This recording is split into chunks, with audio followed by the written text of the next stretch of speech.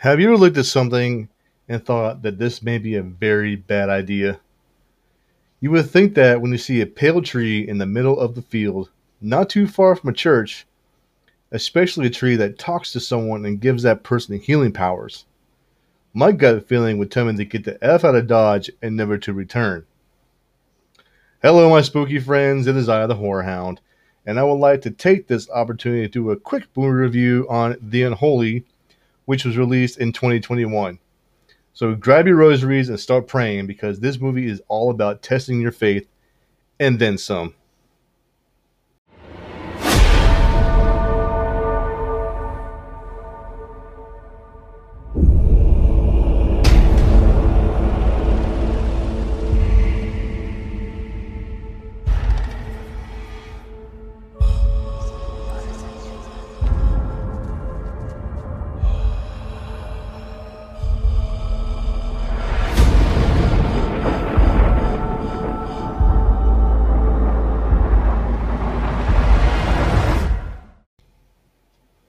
So essentially, this movie stars Jeffrey Dean Morgan as a journalist with a bad reputation, and so it starts out with him receiving a tip about cattle mutilation, which really turns out to be nothing but some punk kids pranking a farmer.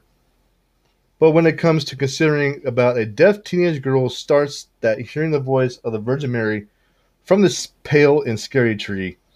Now that is something worth investigating, at least we hope.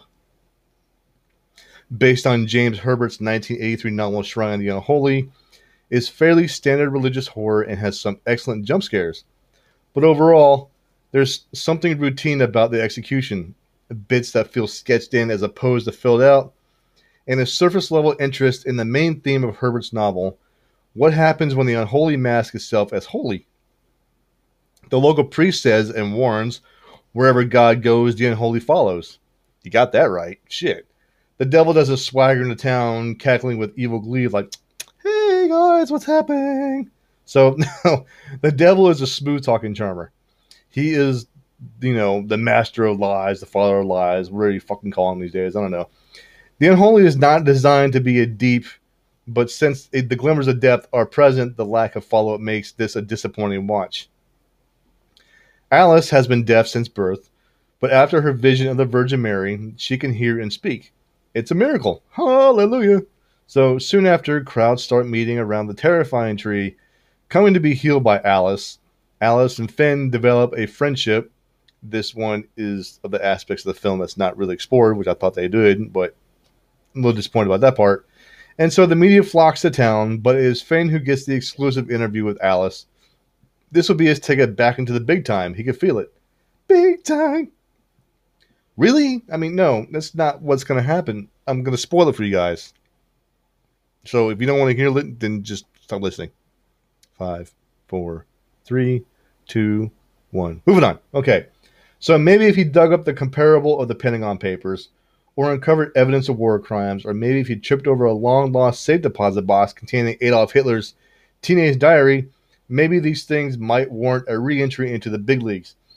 But then interviewing some crackpot teenager healing people in a field in Massachusetts. I keep thinking he goes out of town for weeks, putting himself up at a motel for an online magazine that only pays $150 a story. Even if the motel is cheap, the trip would cost way more than $150 per diem.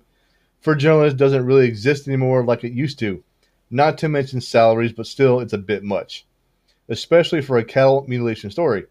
Granted, the Unholy is not supposed to be an accurate depiction of today's gig economy for freelance journalists, but the fact that I was distracted by the La La Land portrayal of journalism is indicative of the film's inability to hold anyone's interest. However, cinematographer Craig Robleski pours out the irritability with off-center angles, a wintry palette, and a conception of the town as a scary place, with scary-looking churches and scary-looking woods and scary-looking rundown buildings like any old town you find in Boston. Yeah. So the mood itself is frightening. Jeffrey Dean Morgan is always an interesting actor and character in some films, and here he fills up what is a pretty underwritten role with 50 shades of dissatisfaction and awareness of his many shortcomings. But even he cannot single-handedly create a friendship with Alice through one conversation about music. I guess he doesn't like country. I don't know. There's supposed to be a big emotional payoff for this friendship. The payoff doesn't come, unfortunately. So, when the lady, as Alice calls the Virgin Mary, starts going after doubters, haters, and skeptics, Alice keeps saying, sounding like a tyrant, doubt weakens faith, and doubt leads to damnation. Her uncle calls in the church bigwigs a bishop, played by Carrie Elves, with appropriate Boston accent. Hey, get in the car, go down the harbor, get my khakis. Sorry, I gotta put that in there. And a hot, scruffy Monsignor, played by Diogo Magrado, to investigate the miracles Alice performs. Meanwhile, her fame grows and she goes viral. I'm sorry, Mr. Morgado, I guess. If I butchered your name, I'm so sorry. I apologize. Moving on. You might even call her an influencer. There are a couple of shots of girls across the land watching the YouTube videos of Alice performing miracles, and these girls are weeping, feeling seen. If Alice can do it, I can. Alice didn't fit in either, and now she's a saint. So there's hope for me too, I guess. Sure. This is the most intriguing aspect of the Unholy, almost bordering on satire. We see it all the time, influencers hawking curated lifestyles to the masses, who swallow it whole and then act betrayed when it's discovered the emperor has no clothes. What?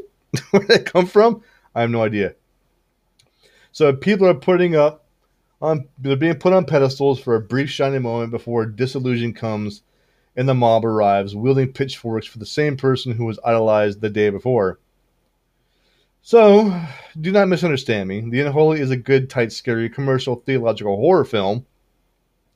Its spooks and demons unfurl with a pop version of Christianity, which makes it sound no more exotic than last week's Exorcist knockoff or last year's helping of the Conjuring franchise, but the Unholy has a religious plot that actually works for it. The trouble with too many horror movies is that they collect all that technology and timing and Richter's grin in the medicine chest mirror creepiness to basically say, boo! So watching The Unholy, I jumped a few times, I will admit that. But beyond the scare factor, the film's burgeoning demon becomes a true character who reveals her nature in a kind of evil dance of the seven veils. She's as hypnotically possessed as the long black-haired specter in Ringu, and she moves with an ominous herky-jerkiness that evokes the spider walk scene that got restored for the 2000 re-release of The Exorcist. The film's imagery is out of a Christian nightmare. The stigmata, in this case, religious statues with elegant tears of blood, the figure of Mary herself, who within the cloak wears a black mask that marks her as a haunted marionette of death. Just like marionettes. Sorry. No, she's not that Mary. She's Mary Eleanor, a 19th century woman who performed miracles by channeling not God, but Satan himself, the father of all lies. In 1845, she was hung from a tree, the dead one that draws Alice, a mask nailed onto her face, and which is paying homage to the chilling prologue on Mario Balla's Black Sunday, and burned alive. Now that she has come back, a figment of the devil disguised as the spirit of the Virgin Mary, and she's working through Alice, who believes her visions are a force of good. The thought that the bishop, played by Carrie Elves, is a religious politician and he makes his way to make that tree a holy shrine, like the ones at Lords of Fatima. At the climax, when a crowd gathers in a tent to see the host the service of the Feast of the Immaculate Conception, you can feel the bad vibes gather as surely as the prom climax of Carrie. This movie doesn't rewrite the book of religious horror, it goes fairly strictly by the book. But it's the rare contempo horror film that actually has faith in the story it's telling. The balance in this movie is that the investigative thriller with supernatural horror works up to the point, bolstered by the eerie ecclesiastical sounds of Joseph Bichar's score. There are effective elements in Felicity Abbott's production design too, but as the rundown motel where Jerry shacks up with its flickering red neon. Why do they always find motels with flickering neon lights? That would bug the living shit out of me. I would have to go out there and either break the light or unplug it or something. Anyway, I digressed. But as tragedy strikes, the lady's appearance becomes less benevolent, and Jerry starts to untangle the distinction between divine and sinister forces. The movie devolves into cheap tricks and borderline silliness. Nobody should ever have to follow the exit of a screeching ghoul that vaporizes in a whoosh of ash with lines like, now do you believe me? I mean, for fuck's sake, seriously. Get a hold of yourself, people. So the unevenness of the storytelling as its set pieces may partly have been caused by interruption in the shoot due to pandemic lockdown and the resulting difficulties wrapping production.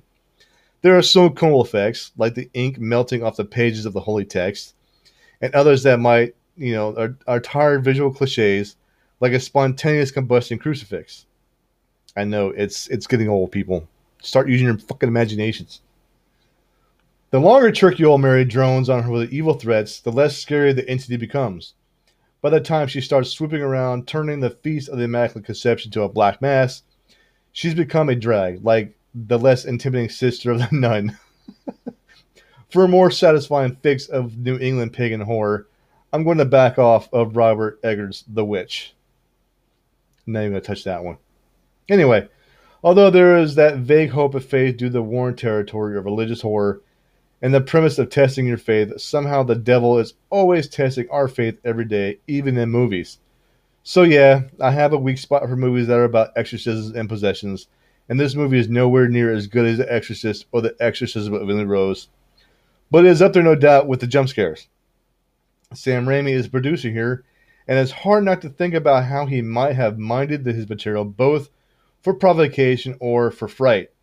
His Drag Me to Hell remains the gold standard of how to scare the heck out of an audience with the restrictions of PG-13. So in closing, what we get here instead here is a tepid little chiller with an overqualified cast, which also includes Katie Aselton as a local doctor. There's not a lot of a local flavor on display, and the low budget shows when Alice's miracles don't attract a throng of hopefuls waiting to be cured. So, essentially, in the end, I feel as this movie is more about exploitation than provocation. And I'm really disappointed that Jeffrey D. Morgan didn't say, hey, get the salt, or get some kind of iron, to scare some ghosts away, whatever. I was really hoping they'd throw that in some kind of supernatural reference in this movie. That would have made it perfect for me. But, like I said, it's a movie about exorcisms and possessions, and I am a sucker for those kind of movies, but I was disappointed with this one for some reason. The special effects were good. The acting was mediocre. The storyline, the premise was good. The principle was there. But an overall score, I'd probably have to give like a 7.5, maybe. That's marginal for me. So, with that being said, thank you for listening, you magnificent sons of bitches. Stay creepy, my friends. And don't let the devil take you, okay? Just saying. He's a bad dude. Don't follow him. All right, folks, I'm out of here. Take care. Love you all, and be safe.